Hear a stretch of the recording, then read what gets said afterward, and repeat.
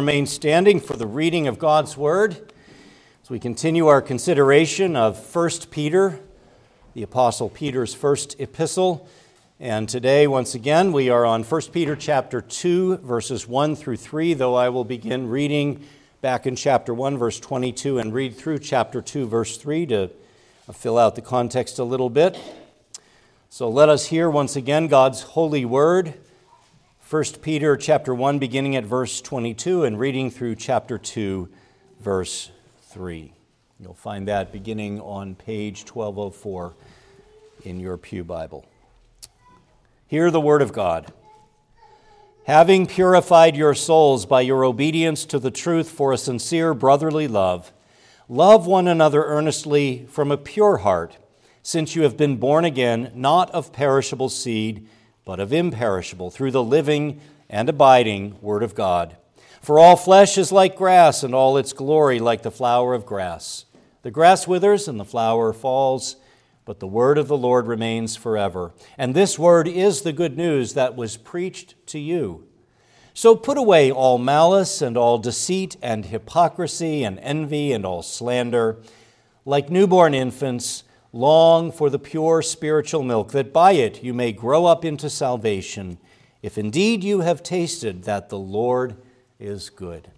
Dear friends, may God add His blessing to this reading of His word, and let's pray for His blessing upon the preaching of His word. Heavenly Father, once again we thank You for divine revelation, that You've given us Your word in Holy Scripture. We pray that by Your Spirit You would illuminate us and help us to understand this word and help us to understand how it applies to us today. And we pray, Lord, that we might be rooted and grounded in the word of truth, that we might indeed serve You well and fulfill our callings. We pray these things in Jesus' name, and all of God's people said, Amen. You may be seated.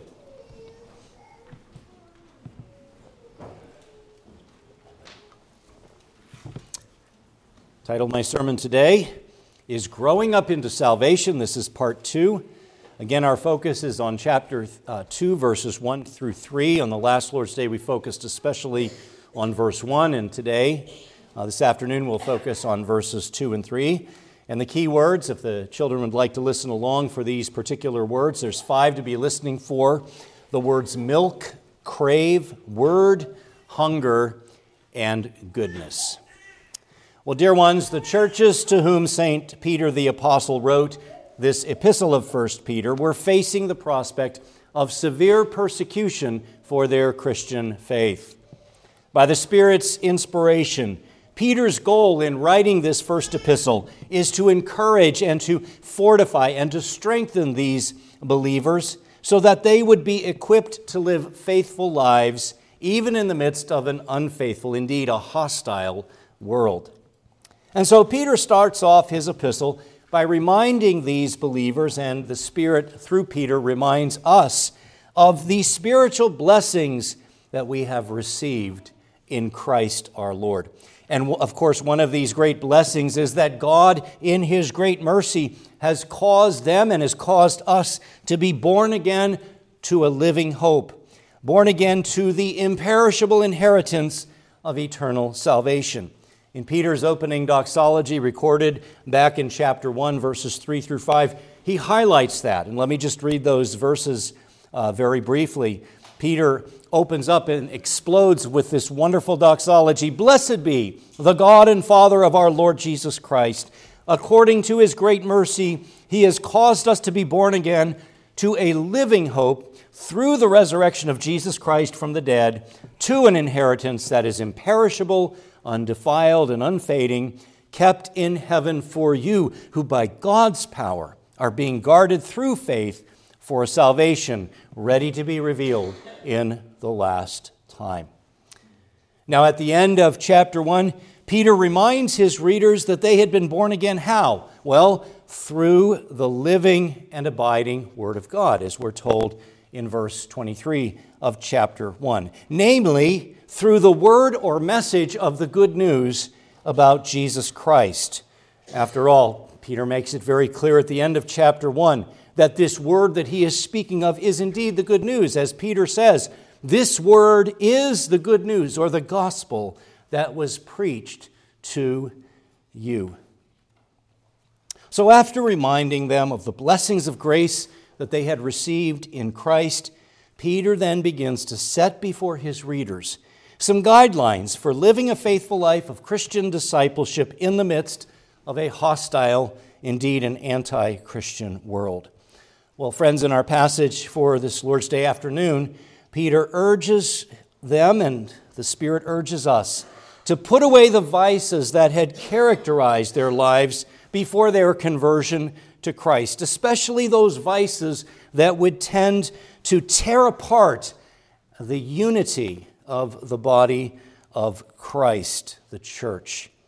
And those vices are especially listed in verse 1, which kind of gives the negative exhortation. He says, so put away what? Put away what?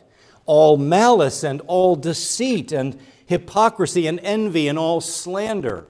Those are vices that don't just impact you on a personal level. These are vices that destroy relationships or compromise relationships and bring suspicion into relationships and so forth. So they are inappropriate and uncalled for, not just uncalled for, they are forbidden in the church of the Lord Jesus Christ. We are to put these things off so that the unity of the church would not be impacted.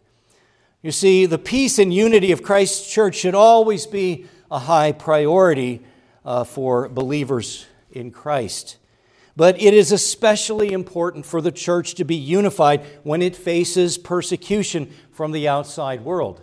We know that Satan tries to destroy the church in several different ways. He tries to destroy the church from the outside through persecution, but he also seeks to destroy us from the inside, not only through heresy, but also through schism and disunity and so forth.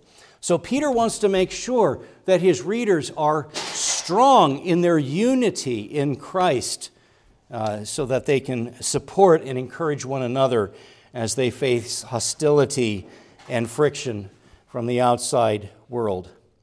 Well, then Peter goes on to urge his readers to replace these old vices with a longing for the pure spiritual milk, by which it would seem clearly that he means the pure spiritual milk of God's word, by which they may grow up unto salvation.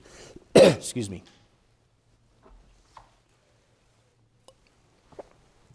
As he writes in verse 2, like newborn infants, long for the pure spiritual milk, that by it you may grow up into salvation. The salvation that he has in view here, given the context, is not just initial salvation or justification, but it is the final consummate salvation that we are heading towards, that we will enjoy with the Lord when he takes us home to be with himself. We are growing up into this salvation as we grow in the grace and knowledge of our Lord and Savior, Jesus Christ. So this afternoon, we go on to consider the positive call to long for the pure spiritual milk. So that brings me to my first point as we focus our attention on chapter 2, verse 2. Beloved, let us crave spiritual nourishment so that we may grow. Brother, sister in Christ, crave spiritual nourishment so that you may grow. How are you and I to crave spiritual nourishment? Well, Peter illustrates it. He says, like newborn infants, long for or crave the pure spiritual milk, that by it you may grow up into salvation. Like newborn infants. Now, in terms of this language, as we focus on this language that Peter's using here, some Bible scholars take this as an indication that Peter's original readers must have been relatively new converts to Christ. And this is indeed quite possible, especially since other passages of Scripture make a distinction between the milk of the Word on the one hand, the milk of the Word that new believers, new converts are capable of digesting, and on the other hand, the meat of the Word that only more mature and seasoned believers are capable of partaking in. And there's a number of passages that make this contrast between the milk and the meat of the Word. And let me just take you to a few of those passages briefly. If you would turn to 1 Corinthians chapter 3, verses 1 and 2, the Apostle Paul says this, as he is addressing the troubled congregation at Corinth. Paul writes, "But I, brothers, could not address you as spiritual people, but as people of the flesh, as infants in Christ. I fed you with milk, not solid food, for you are not ready for it. And even now you are not yet ready, for you are still of the flesh," and so forth. Or consider what the author of Hebrews chapter 5, verses 11 through 14. Hebrews 5, 11 to 14.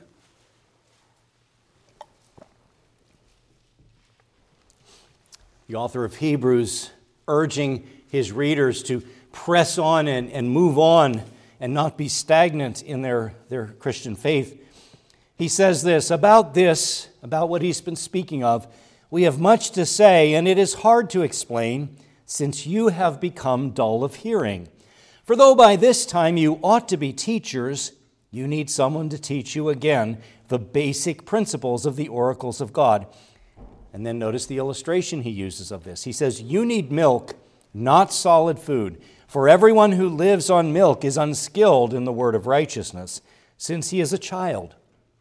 But solid food is for the mature, for those who have their powers of discernment trained by constant practice to distinguish good from evil." So that brings us back to our text for this afternoon. By using this illustration of and comparing our longing for spiritual nourishment to a newborn infant craving its mother's milk, is Peter necessarily thinking or addressing these readers as brand new Christians or as infants in Christ? Well, that's not necessarily the case. Just because that distinction between the milk and the meat of the Word has been used elsewhere in Scripture does not necessarily mean that that's how Peter is intending this illustration to be used in the context of this particular passage.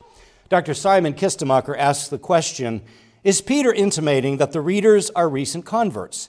Not necessarily.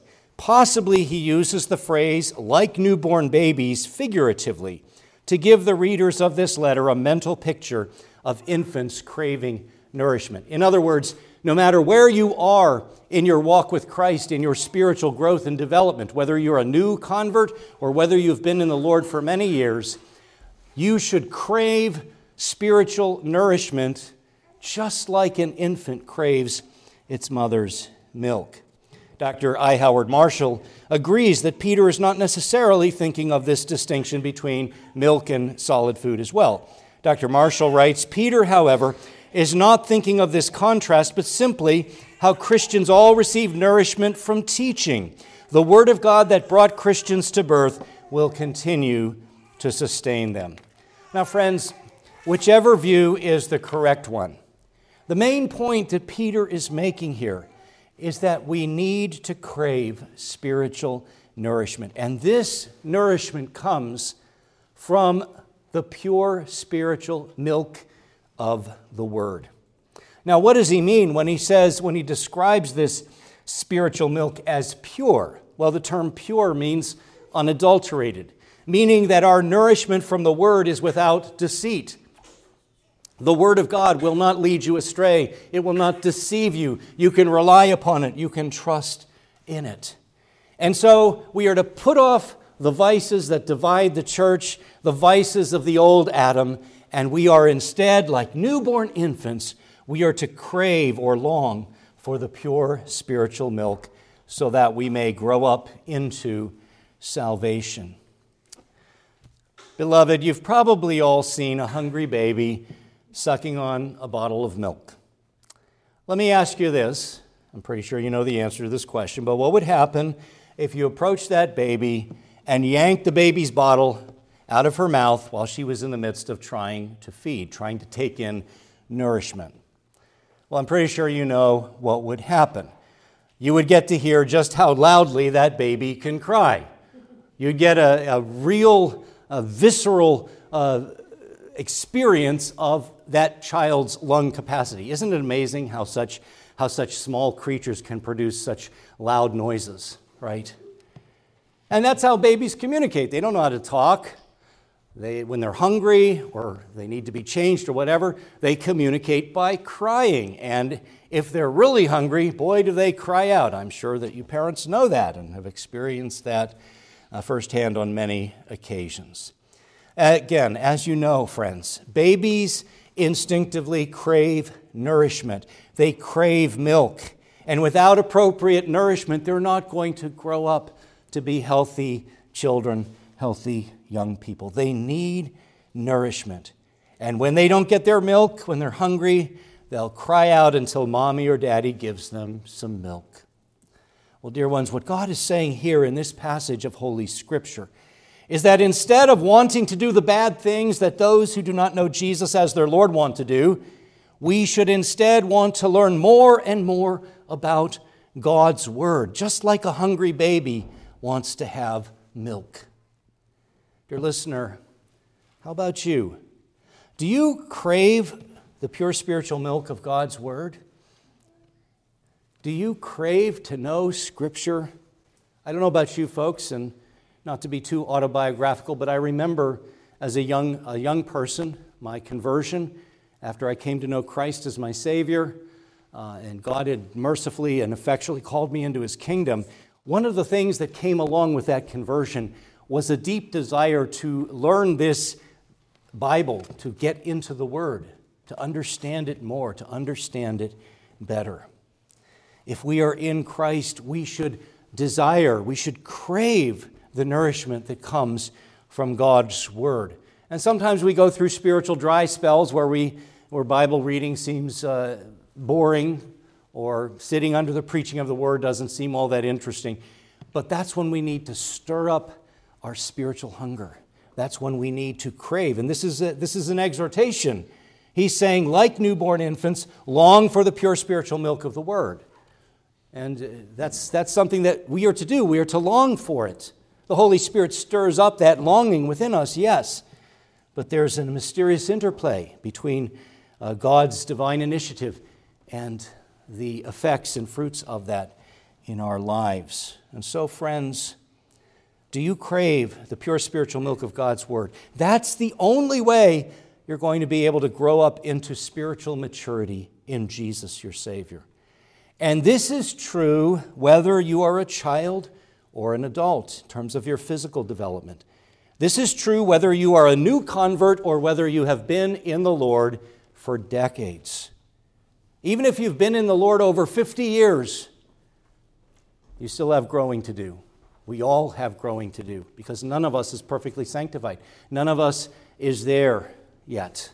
We all must continue to press forward in Christ by the grace of God. So, friends, whether you are 6 or 60 or 76 or 96 or 106, you need God's Word to grow spiritually, to grow up into salvation. So, beloved, let us get growing spiritually by working up an appetite for God's holy Word. Let us be into the Word so that we may grow up to be more like Jesus, our Savior. Dear ones, let us heed the command to long for the pure spiritual milk. Why? That by it you may grow up into salvation. This is not, Peter's not presenting this as a good works kind of thing, that, well, yes, you earn your salvation by craving spiritual milk no, that's not what he's saying. He's talking about our sanctification. He's talking about our growth, progressive sanctification. So, friends, let us seek to grow in the Lord by longing for the pure spiritual milk. But as we move on to the next verse, and this brings me to my final point in today's sermon, believer, consider your experience of the Lord's goodness as a motivation to grow up into salvation. Consider your experience of the Lord's goodness as a motivation to grow up into salvation.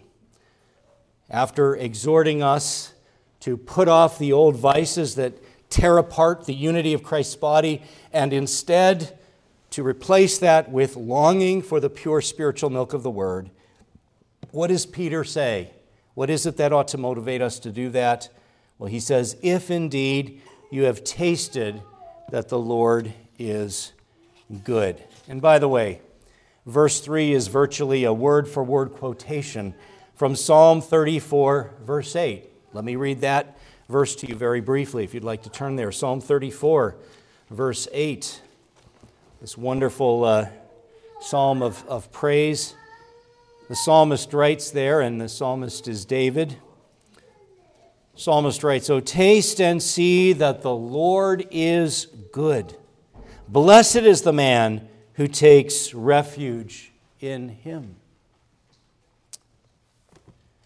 Now, when Peter, quoting from or referencing Psalm 34, verse 8, says, if indeed you have tasted that the Lord is good, I don't believe he means it like, as if to put a question mark there, as if to say, are you sure you've tasted the goodness of the Lord?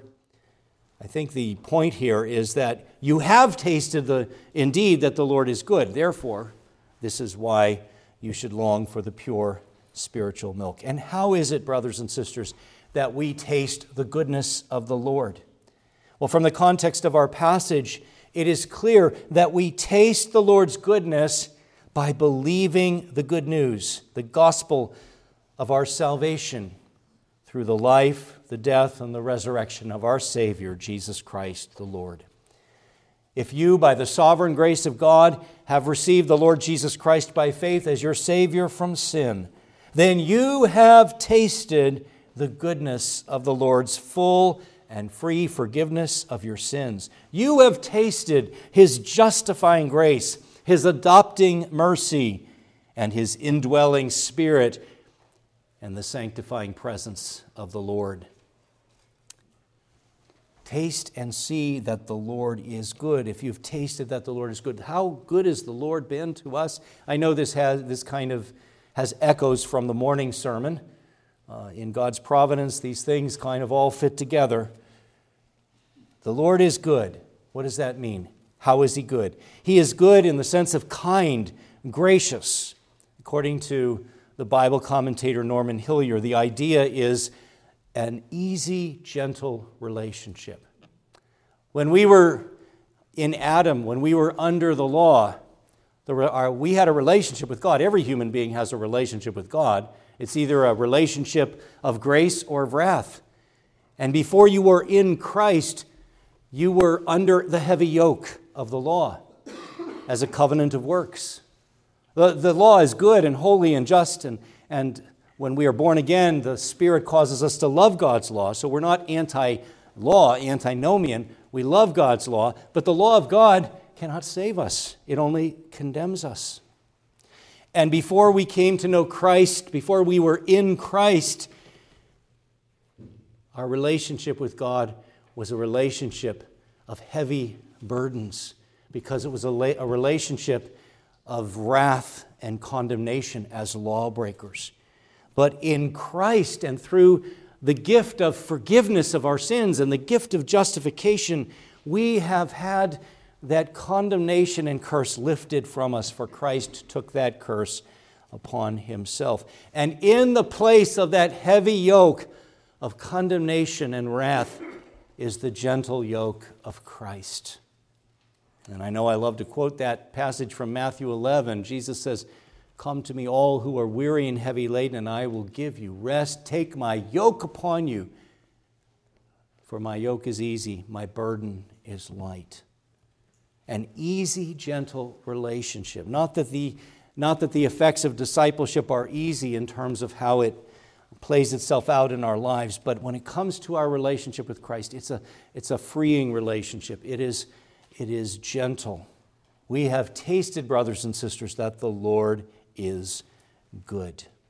Again, as Peter exhorts us in this opening section of chapter 2, and we'll move beyond this section in following weeks, but Peter says, "So put away all malice and all deceit and hypocrisy and envy and all slander, like newborn infants.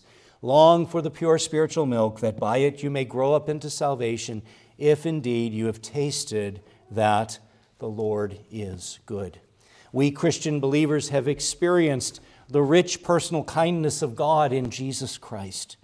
As believers in Christ, when we read the Word, we meet a very personal God in Christ. Dear listener, let me ask you, do you know the saving goodness of God? Have you received and rested upon Christ and Christ alone as your very own Lord and Savior? Come to Jesus as He is offered to you in the gospel, that your soul may find rest in Him.